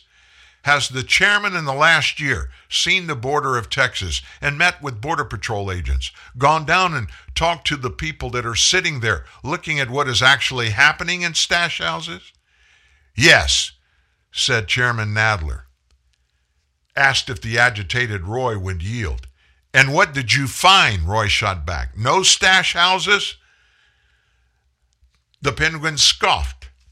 Is the chairman saying there are no stash houses, no little girls getting raped in Texas? Nadler said, I'm not saying there are no stash houses. I'm not saying little girls not being raped in Texas and in every other state in the union for that matter. He tried to distract from the question that Roy asked, then reclaiming my time when the chairman scoffs when we talk about the damage being done in this country, cartels having complete operational control of our border, charging $3,000 to $5,000 a day to come across the border, and little girls getting put into the sex trafficking trade. I think that tells us a lot about where the priorities are of this committee. And I'm getting a little sick and tired of my colleagues on the other side of the aisle scoffing at Texans having to take the brunt of this. Ranchers losing their longtime family-held ranchers, fences cut, livestock getting out, people getting abused at the other side of the aisle. Just don't give a whit about it, as evidenced by the scoff of the Judiciary Committee chairman. It's absolutely mind-boggling, he fumed. I would have put up that soundbite for you to hear him do it, but it was laced with some profanity, and I don't have a dump button here at TNN Live where you can, like in radio, the years I was in radio, we did any talk stuff, we had a dump button. There's a very slight, a few second delay of what happens in the studio and what you hear. And so if you hit that dump button, if you're in the studio and somebody cusses or says something nasty, you can just put the dump button and the people listening don't hear that part of it. Didn't have that. So anyway,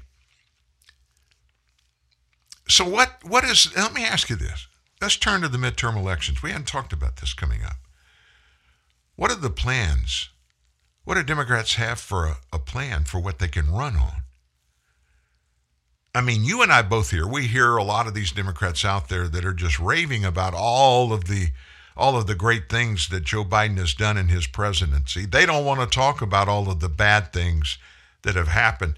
And there is so little good for them to talk about that what they've done is they take a lot of the bad things that actually have happened and they don't talk about them being bad. They talk about some of them being good.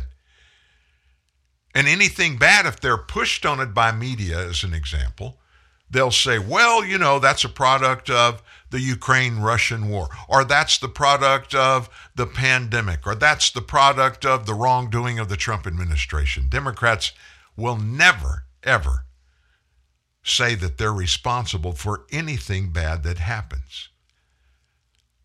Another far-left NBC commentator confirmed this week that all Democrat Party has to run ongoing into the midterms. All they have is the irrational fear of Donald Trump. So in describing this anti-Trump strategy to MSNBC's host, Nicole Wallace, another ding-dong, commentator John Heilemann stressed this isn't his plan, but rather a plan he's heard Democrats banding about as a likely midterm strategy. We're going to have these one 6 committee hearings, January 6th. Donald Trump's going to be in the spotlight. He wasn't on the ballot in 2018 when we had massive turnout that helped Democrats, that blue wave. But we won anyway because we nationalized the elections and made it about the fear of Donald Trump, he said. Let's take Donald Trump, take that January 6th committee, the threat he poses to democracy, make him still the face of the Republican Party, talk about Marjorie Taylor Greene, Lauren Boebert, Madison Cawthorn, say this party is crazy town. It's Trumpist. Trump is a threat to our democracy. You just heard it from his own mouth. Now, what this means, the plan is for the Democrat Party to repeat the same thing it has been using, to no avail, judging by polling numbers for the past 6 years. They're going to campaign against Donald Trump. Try to make Democrat base voters scared again. They can't motivate them on the basis of hope or their pocketbooks or any of these accomplishments. They got to scare the crap out of them and get them to come out. He's talking about the Democrat base. And then maybe, and this is a dark thought, he said, the other thing that people look at as a variable is the possible repeal of Roe v. Wade, and that being a motivating factor for a lot of Democrat voters, and that these things are on the horizon. He finished by stating that a lot of Democrats are pondering using this strategy. And he even went into mentioning and talking about Terry McAuliffe. I'm not going to go there. Terry McAuliffe, he has as much integrity and morality in his entire body and career and life as I have in my little toe, my left foot, which is really short. Let's segue over to our own military, not necessarily Ukraine, but to our military. Joint Chiefs of Staff, Mark Milley, he's the big guy. He made a big prediction this week on Vladimir Putin's invasion of Ukraine that stood in stark contrast to his earlier claims on the potential conflict ending. This is before it happened. This is in those weeks running up to the invasion. When Milley was on TV, and every time he was asked about this invasion and how long it would take and what would be involved, he predicted Putin would be successful within 72 hours. So he missed the mark a little bit, wouldn't you say? We're still going 40 plus days into it. Despite missing that substantially, Milley said of the war now, this is yesterday, he said, I think it's at least measured in years. So where did this happen? It happened on Capitol Hill. Milley was joined by Secretary of Defense Lloyd Austin. The two testified before the House Armed Services Committee regarding Biden's proposed defense spending in the $5.8 trillion budget. So Representative Bill Keating, a Democrat from Massachusetts, noted red lines that Russia had presented to U.S. leaders on February 17th. So when I look at this commitment, what I'd like to ask, Keating asked this to Milley, is what is the time frame you foresee that we're involved in this type of conflict? It's a bit early still. Even though we're a month plus into the war, there's much of the ground war left in Ukraine. But I do think this is a very protracted conflict. And I think it's at least measured in years. I don't know about a decade, but at least years for sure. This is a very extended conflict that Russia has initiated. And I think that NATO, the United States, Ukraine, and all of the allies and partners that are supporting Ukraine are going to be involved in this for quite some time. Now, in a closed-door briefing back on February 2nd and 3rd, at the time, Milley was saying that Ukraine could fall within 72 hours if a full-scale Russian invasion of Ukraine takes place. And, of course, that's happened. So what does this mean to you, Mark Milley, General Mark Milley? Well, just look back at his career. He missed it in the Middle East when Benghazi happened. He missed it in the recent Afghanistan debacle. He was right in the middle of it. He was right there with Joe Biden. And on their watch today, folks, we still have several hundred Americans who are still tied up. They're held in Afghanistan. He's the Joint Chief of Staff for the United States military. He doesn't have a clue, and he's guessing. That scares me to death. Wow, what a day. Thank you for being here. So many moving parts in what we're seeing happen. Be here tomorrow. We'll end the week together, how about? 8 Eastern Time. No, it's 10 Eastern Time. 9 o'clock Central Time every weekday. TNN Live. The song came and went like the times that we spent hiding out from the rain under the carnival tent. I laughed and she'd smile. It would last for a while. You don't know what you got till you lose it all again. Listen to the mandolin ring. Listen to the music on the radio. I'll listen to my heart break every time she runs away. Oh, listen to the banjo wind, a sad song drifting low. Listen to the tears roll down my face as she turns to gold. A cool evening dance. Listen to the bluegrass band takes the chill from the air until they play the last song. I'll do my time, oh, keeping you off my mind. But there's moments that I find I'm not feeling so strong. Listen to the mandolin ring. Listen to the music on the radio. I'll listen to my heart break every time she runs away. Oh, listen to the banjo wind, a sad song drifting low. Listen to the tears roll down my face as she turns to gold. Running down by the lake shore, she did love the sound of a summer storm. It played on the lake like a mandolin. Now it's washing her away once again.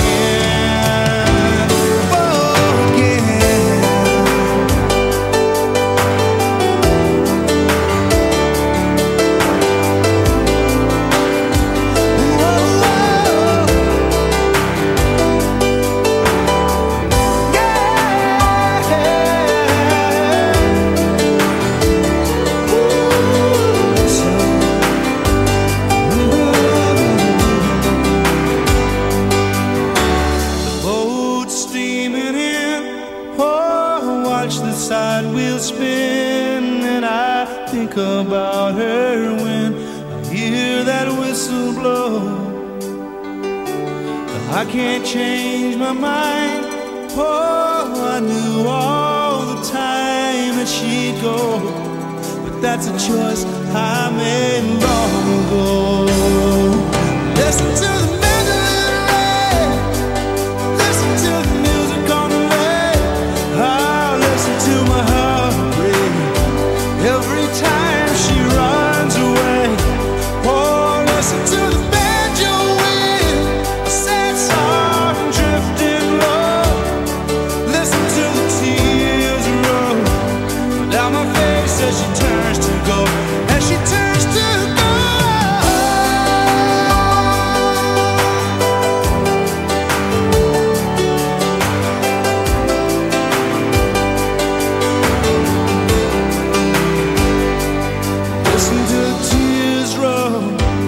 Down my face as she turns to go. Listen to the tears roll down my face as she turns to go.